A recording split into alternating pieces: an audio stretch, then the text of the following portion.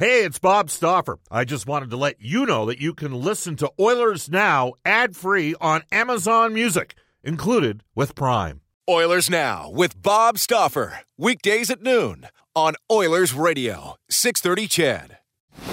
We return to Oilers Now with Bob Stauffer. Brought to you by Digitex. Office supplies at huge savings? Yeah, Digitex does that. Digitex.ca on Oilers Radio, 630 CHED.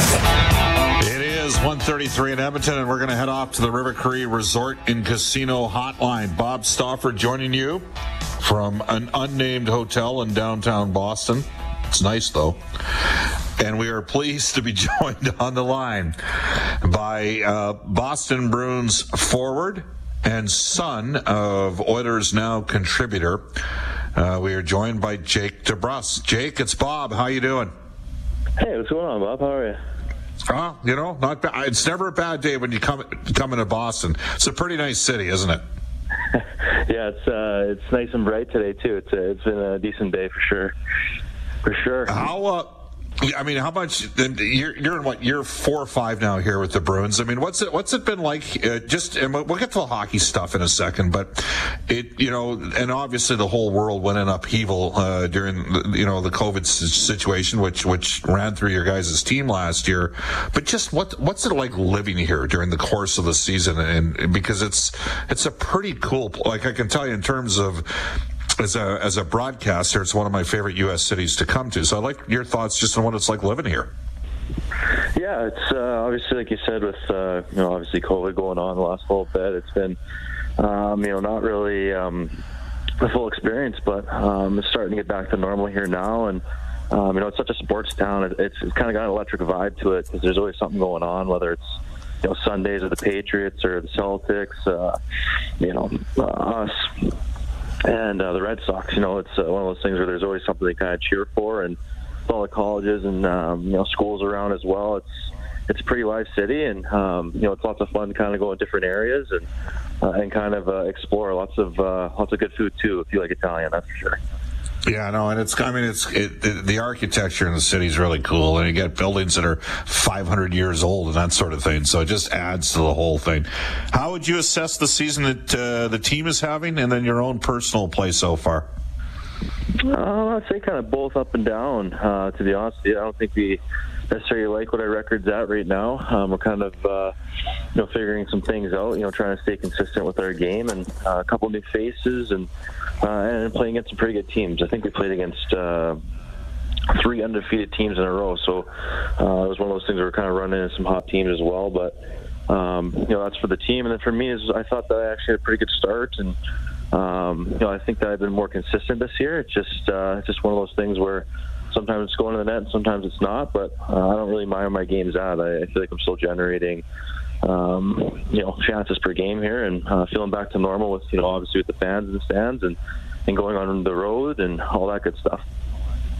You got moved up a bit last night. I think you started the game with Hall and Stanichka, and then Taylor Hall was involved in a tough situation. He ended up sitting for a couple shifts. So you're playing consistently in their top 9. They've got you on left wing, but they do have Brad Marchand, who's the 3rd highest scoring player in the NHL, Jake, over the last 5 seasons. By the way, the guys that are 1 and 2 play for Edmonton. You probably have heard of them before. But Marchand and Hall on the left side, Taylor's won a league MVP. I mean, it's a lot of competition for the minutes of the left wing, aren't there? Oh yeah. 2 elite players, obviously, as Oilers fans know Taylor, but I know Marshy as well pretty well. I've been here, kind of leaning off him a lot, especially when I was in the top 6. But yeah, like you said, obviously 2 great players. It's a good opportunity for me to kind of stay consistent in that role and just kind of learn off them each and every day. What their habits are and what they do on the ice, and also raises my game as well, because everyone's not going to have their best night, and it's one of those things that if 1A and 1B aren't going, then I need to be there for this team. Is it a little surreal for you as a kid that, moved to Edmonton in 2008 and played developmental hockey with the Southside Athletic Club? You were in Bantams at the time. I think that Taylor came to Edmonton, and he was the guy in Edmonton, and now you're on his team. Does it kind of make you chuckle a bit?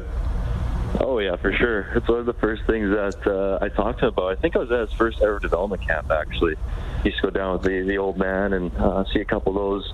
Not sure which rink it was at. It might have been in Sherwood Park, but yeah, we kind of laughed and giggled about that, and we actually got along pretty well, just from familiarity with the city. But it's always surreal, you know. It's one of those things that you kind of get used to playing against certain players or things as time goes on. But when we got him, I was probably the most excited on our team, just because I know what he can do, and you know, he's playing well and how he can help. But you know, it was one of those things that, like you said, it was kind of a cool moment where he was the guy. You know, he was the guy, and you know, oil changes all going on, and I was a big fan, obviously. So to be able to play with him and learn off him each day is something that I don't take for granted. We're joined by Jake DeBrusk. Jake, there was another player that came in that trade, Curtis Lazar, who I've always really liked. I think he's just a great guy. I know maybe he never became a full-time top 9 NHL forward, but I think he's a pretty good fourth liner. He's just a terrific person, isn't he? Yeah, he truly is. Yeah, he's another Dub guy as well. That's the one thing about the deal is we got some Canadians, so you know, there's not very many of us on this team, so it's kind of nice to get the numbers up a little bit. But I played against him in junior, and obviously I think the World Juniors for himself, you know, Team Canada and all that stuff. But just a really good character guy. You know, one of those guys that puts in the work every single day. And like I said, it's never a bad thing to have another Canadian on the squad.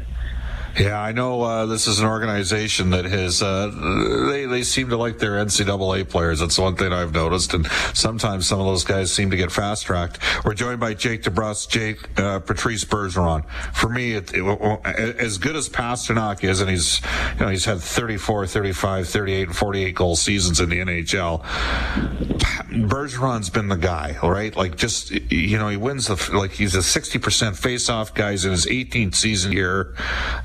Spectacular. He's had a Hall of Fame NHL career.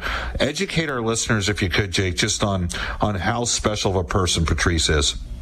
He's special as a player. You know, he's one of those guys that you know, makes you feel very comfortable, especially when you first come into this team. You know, he's a very open person. He'll come up with you and talk to you, ask you about how the family is and all that stuff. And he's really engaged with everybody on the team. You know, he's really engaged and kind of knows what's going on. And obviously, now being our captain, I think it just kind of he didn't necessarily change anything, because that's just kind of the guy he is. I call him, if you ever watch Game of Thrones, I call him Jon Snow, because he really does everything right. He doesn't really do anything wrong, and finds his way through, but just a really great human being. And you know, obviously as a player, you know, trying to get better, look at that guy's habits and how he prepares himself for games. And you know, it's one of those things where obviously, you know, when Z was here, it was another amazing leader in that sense of things, but I think Bergie's done a really good job of just being himself, and that's the best version for our team. And you can put him in any position, you know, on our for power play, PK, like you said, on the face-offs. But I mean, we call him Selke pretty much as well. So I mean, it's one of those things where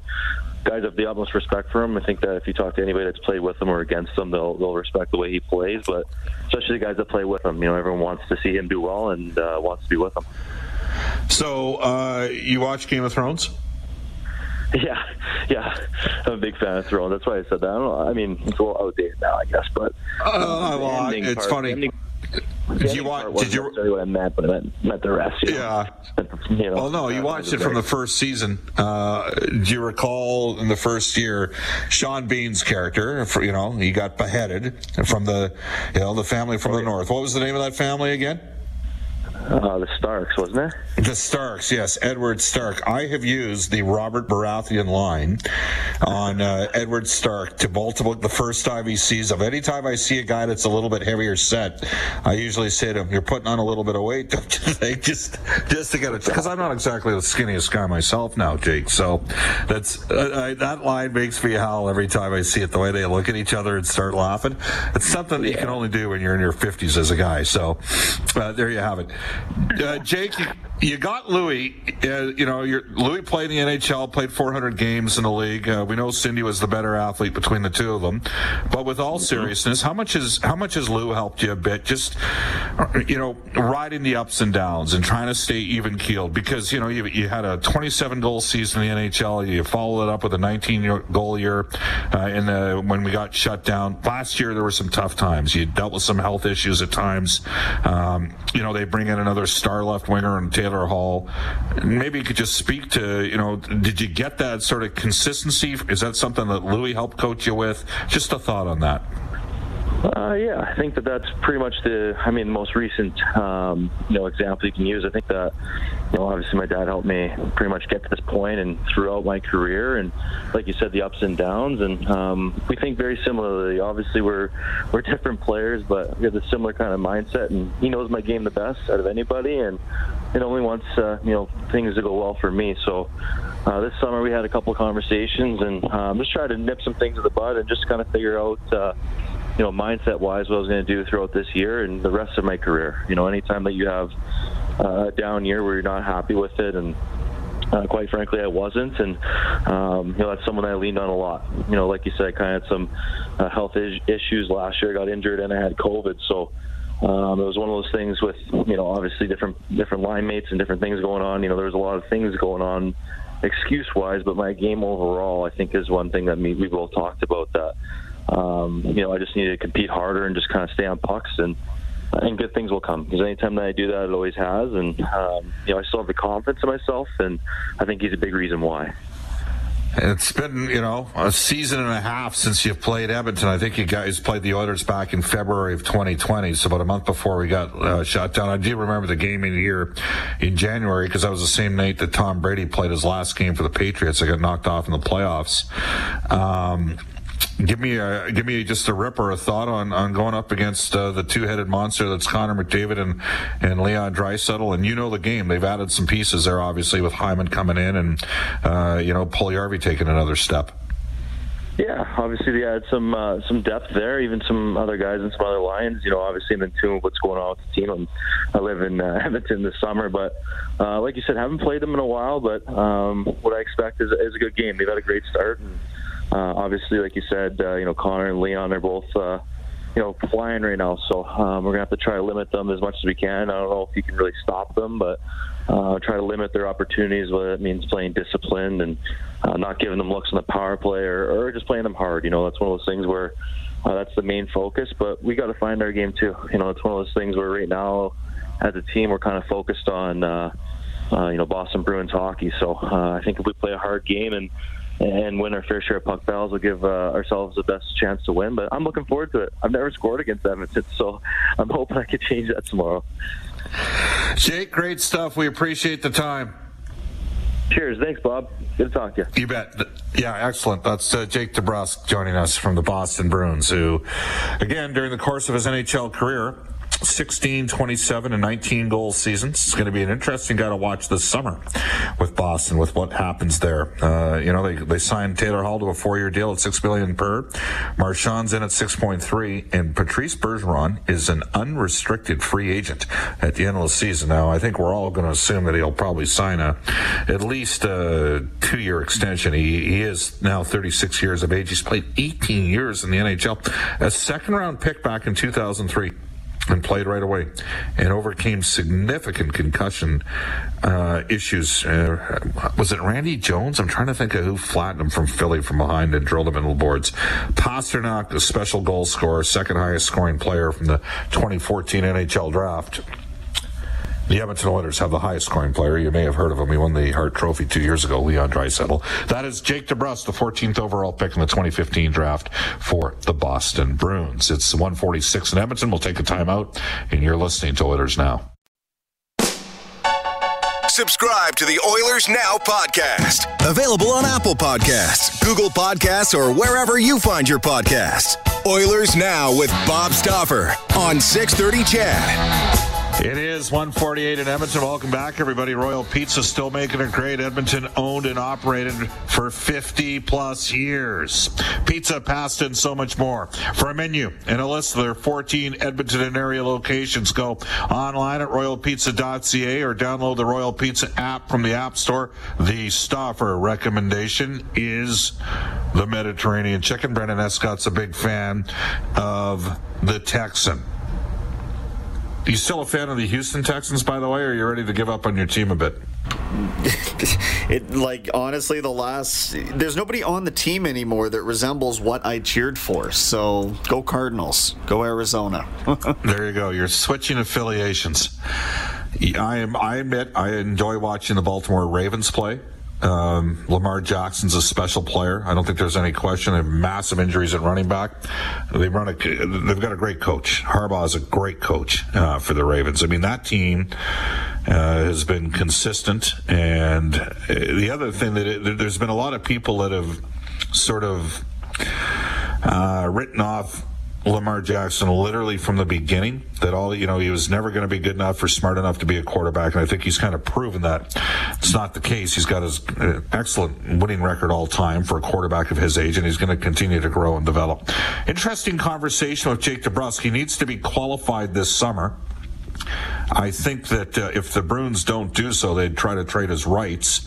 And just the fact that they've got Marchand and Hall on the left side. Now, I think Jake could play right wing, and Craig Smith's had a real tough start to the season. You're not going to supplant Marchand and Pasternak on that top line, but in my opinion, DeBrusk should be playing a second line minutes on a consistent basis for Boston. I think there's a player, he's had a 27-goal season in the NHL. He probably would have had 22 or 23 goals if we had completed the 19-20 season. He had a tough year last year. Be intrigued to see. He's got 2 goals in 10 games. He's kind of got the same kind of numbers as Kyler Yamamoto right now. Interesting guy to watch, because I think theoretically, if he were to become a free agent, I think there'd be a lot of teams willing to take a swing on him. So I don't see that ultimately happening. Brendan, guess what? We have a lot of people that were fans of Game of Thrones. I got corrected I counted during the break, 17 separate texts, Bob. It's Eddard Stark, not Edward. Edward is English. That one comes to us from Glenn the bartender. Smitty said the same thing. Edmonton Quibs as well, all threw in their stuff. It's Eddard Stark, not Edward. So there you have it. You can text us at any time at 780-496-0063. Bob, everybody loves Jesse Puljujarvi and his story. We were talking a bit about Puljujarvi on today's edition of Oilers Now. He is doing well, but if Taylor Hall's signing $6 million per, Jesse maybe bridge 2 years at $4 million. Is Jesse worth more than Larson?